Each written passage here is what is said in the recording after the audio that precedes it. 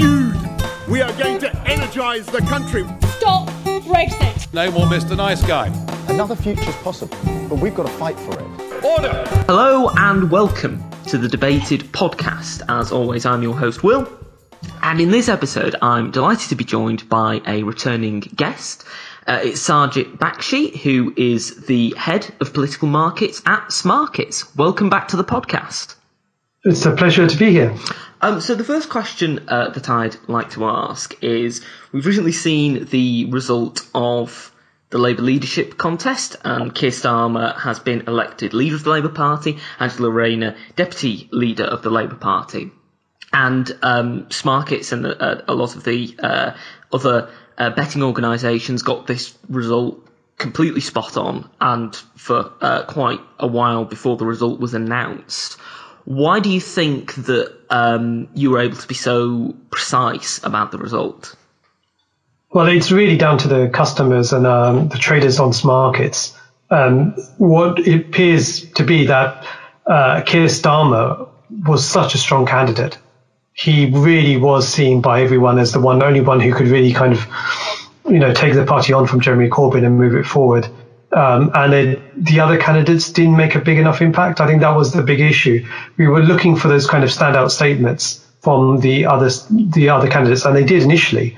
But with recent changes, coronavirus problems, and the Labour leadership thing, process just going on so long, they kind of had to step back a bit, and without being able to be in the front, giving out their messages, it became more of a self-fulfilling prophecy that only Keir could win this.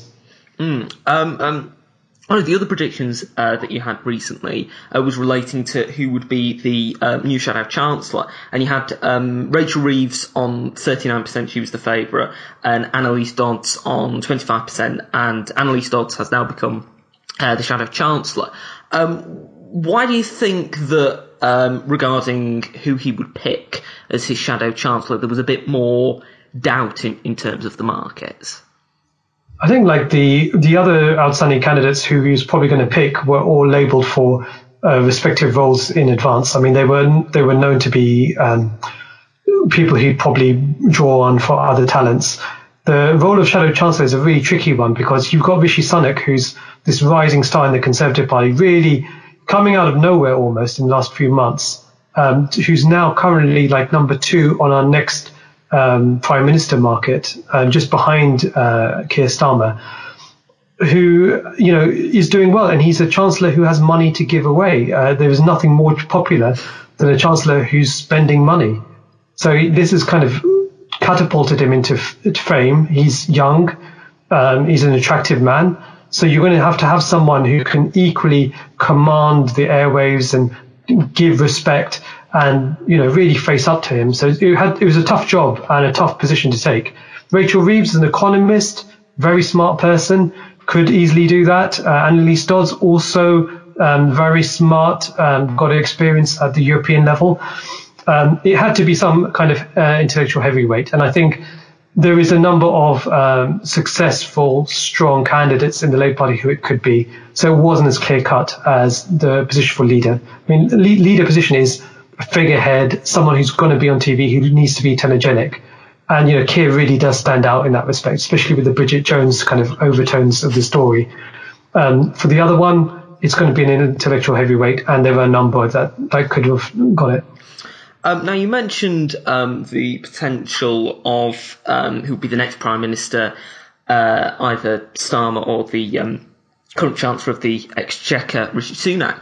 Now, one thing that I found quite interesting is that you have Boris Johnson on 14% to leave as Prime Minister this year. What's the reasoning behind that? Well, I don't know if there's a kind of lag in the market or what people see, but Boris Johnson has recently won an election. Normally, prime ministers do last a while, and he's got a big majority. So, in terms of like normal politics as usual, he shouldn't really be going anywhere. He's very popular amongst the people, the Conservative Party at large. He has enough of a majority, as I said, to get through any legislation he wants.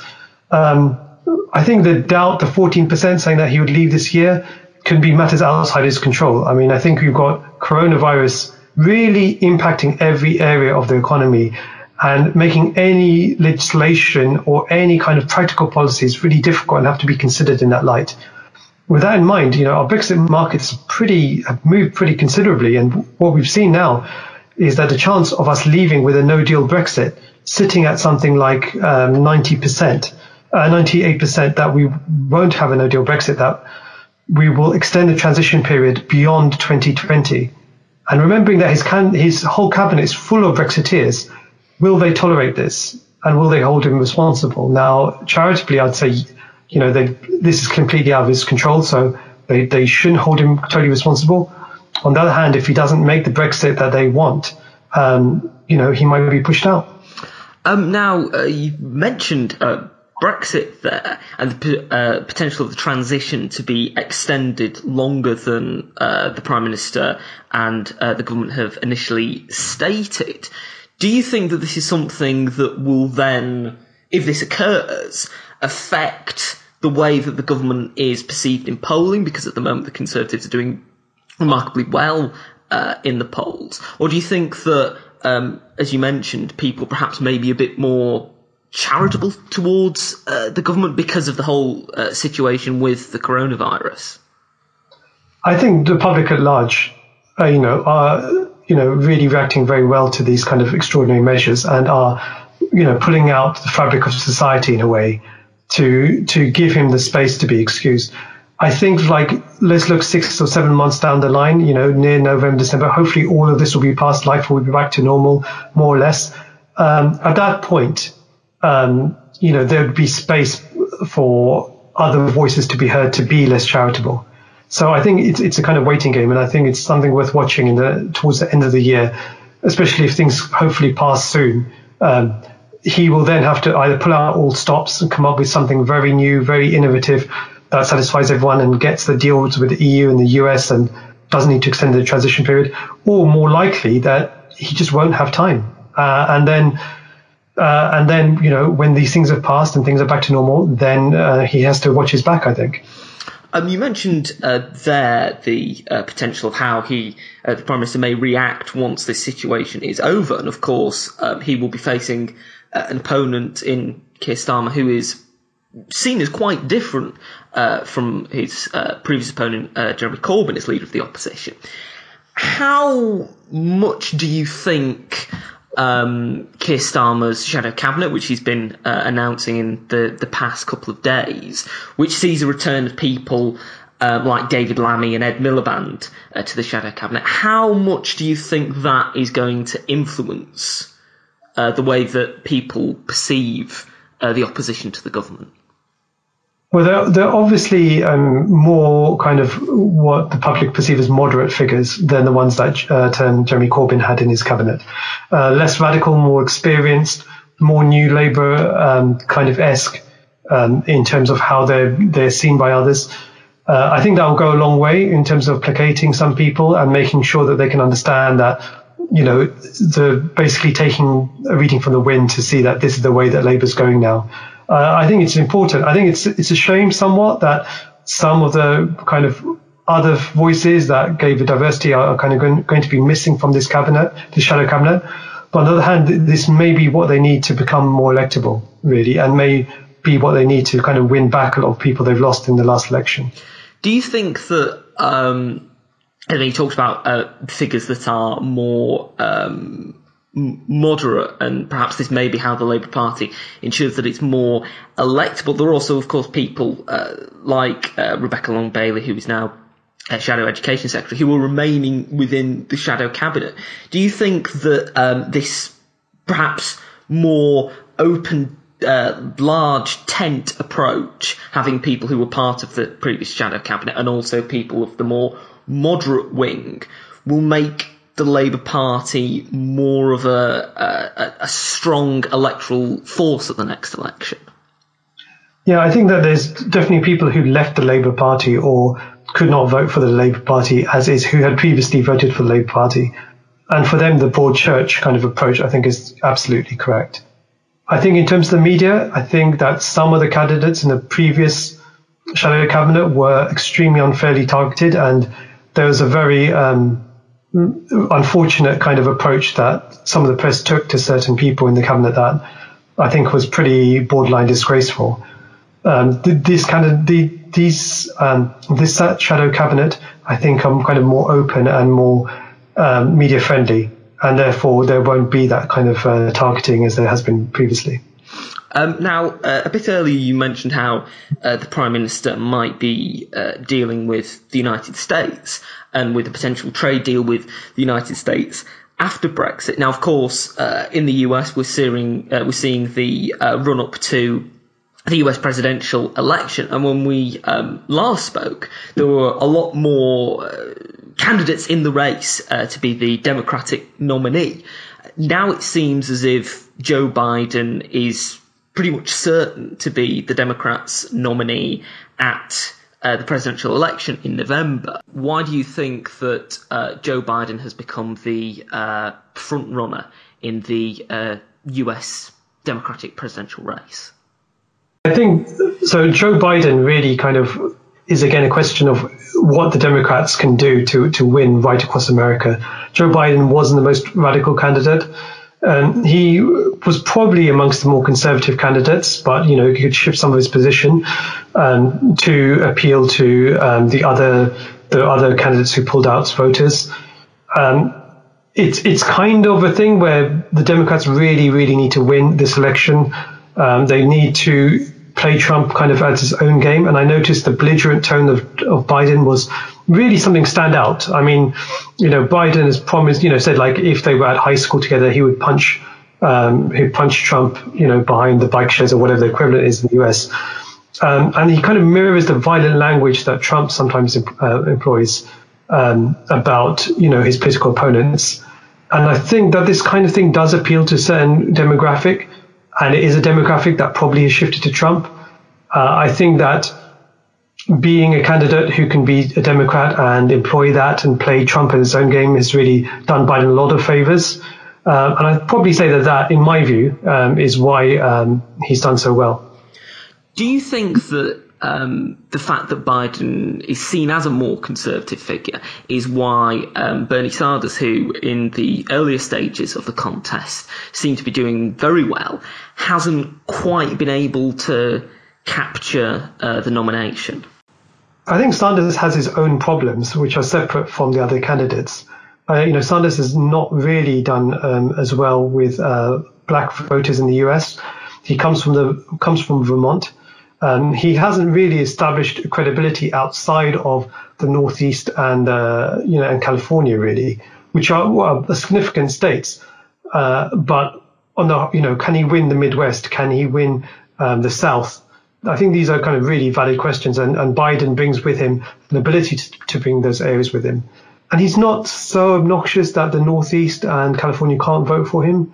I think he has that appeal. He's got his credentials, his kind of progressive credentials under Obama, which he can draw on. Whereas I don't know where where Sanders can reach to get the kind of the black vote that he's been unable to win over, and the other votes that just have eluded him to date.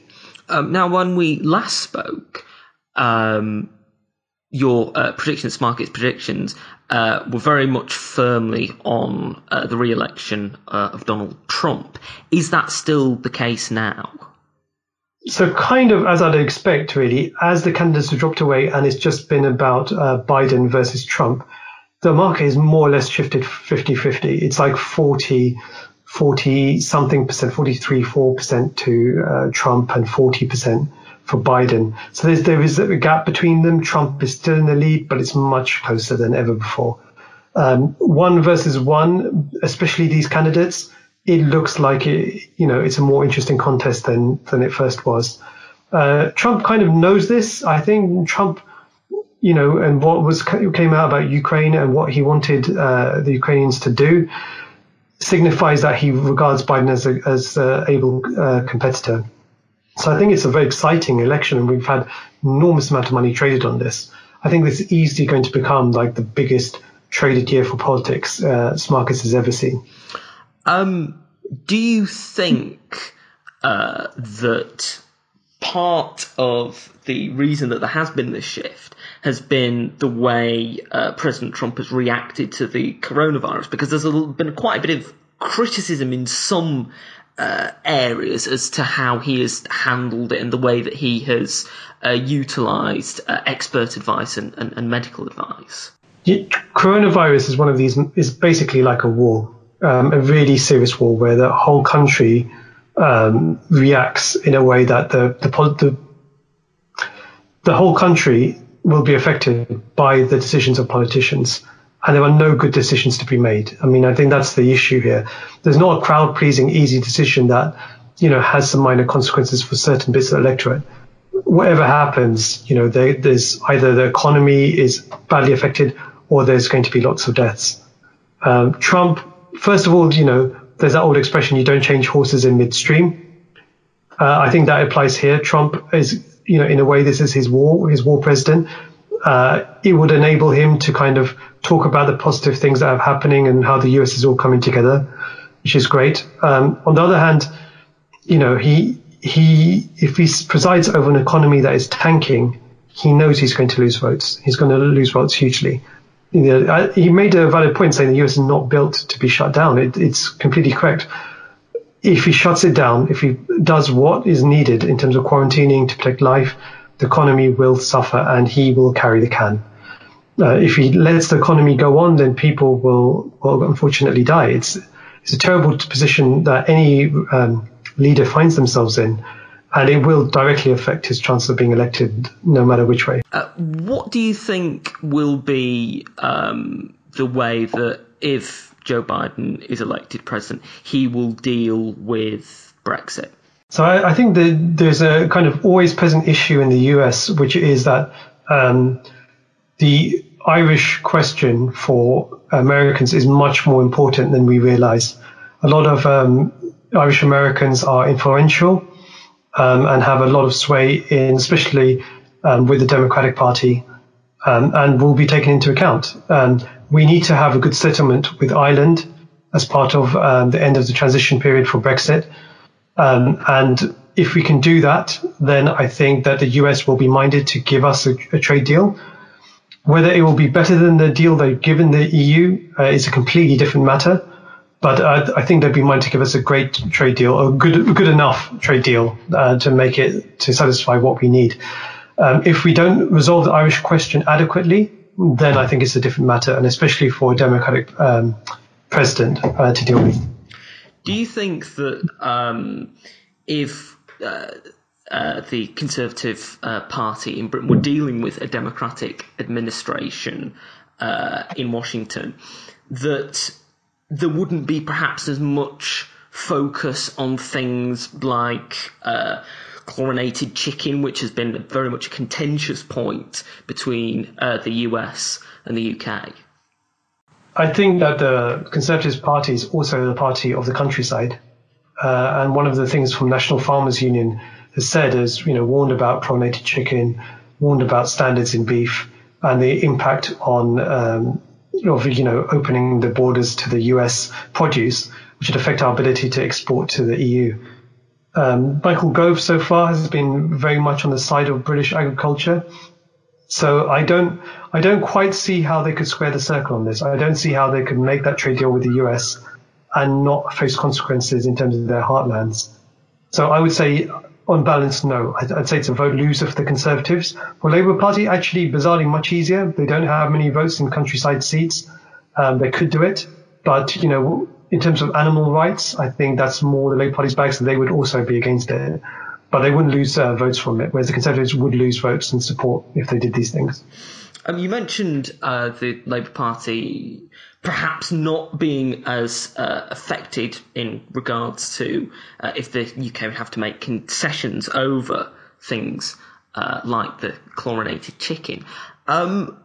How much of a uphill battle do you think Keir Starmer has in regaining the Labour heartlands that switched from the Labour Party to the Conservatives at the last election? I think that the tactics played by different parties played out in a particular way. The Brexit Party Limited is no longer existent in any way, except, people still make payments to it every so often. They provided a route for people to vote for something other than the Conservative Party and not vote Labour. Now, as they don't exist anymore, the option is not available for some people who would never vote Conservative, and there's a real potential for Keir Starmer to bring those people back. However, the tactic has proved to be very successful, and so I couldn't rule it out happening again, but he may find it easier, and especially if Brexit happens or the end of transition period happens and we become a third country, that's a major kind of attack point that people won't have against Labour anymore. And it should therefore be much easier to bring back those people. We're coming towards the end of the podcast. It's been great to have you on. It's been a very interesting discussion. And I would like to ask you one final question. Because of, obviously, and we've discussed it in the podcast, the COVID-19 pandemic, a lot of things that people have in the past been able to do have been limited. So I wondered, what one thing that you can't do at the moment are you looking forward to being able to do again once the situation is resolved? I think hugging my friends. I've really enjoyed speaking to a lot of friends online and by telephone calls. The social isolation, actually, I'm with my family. Everything is fine in that respect. But hugging friends and family outside the household obviously hasn't happened. And I think I'm going to miss that. And there's a lot of people do a lot of hugs when this is all over.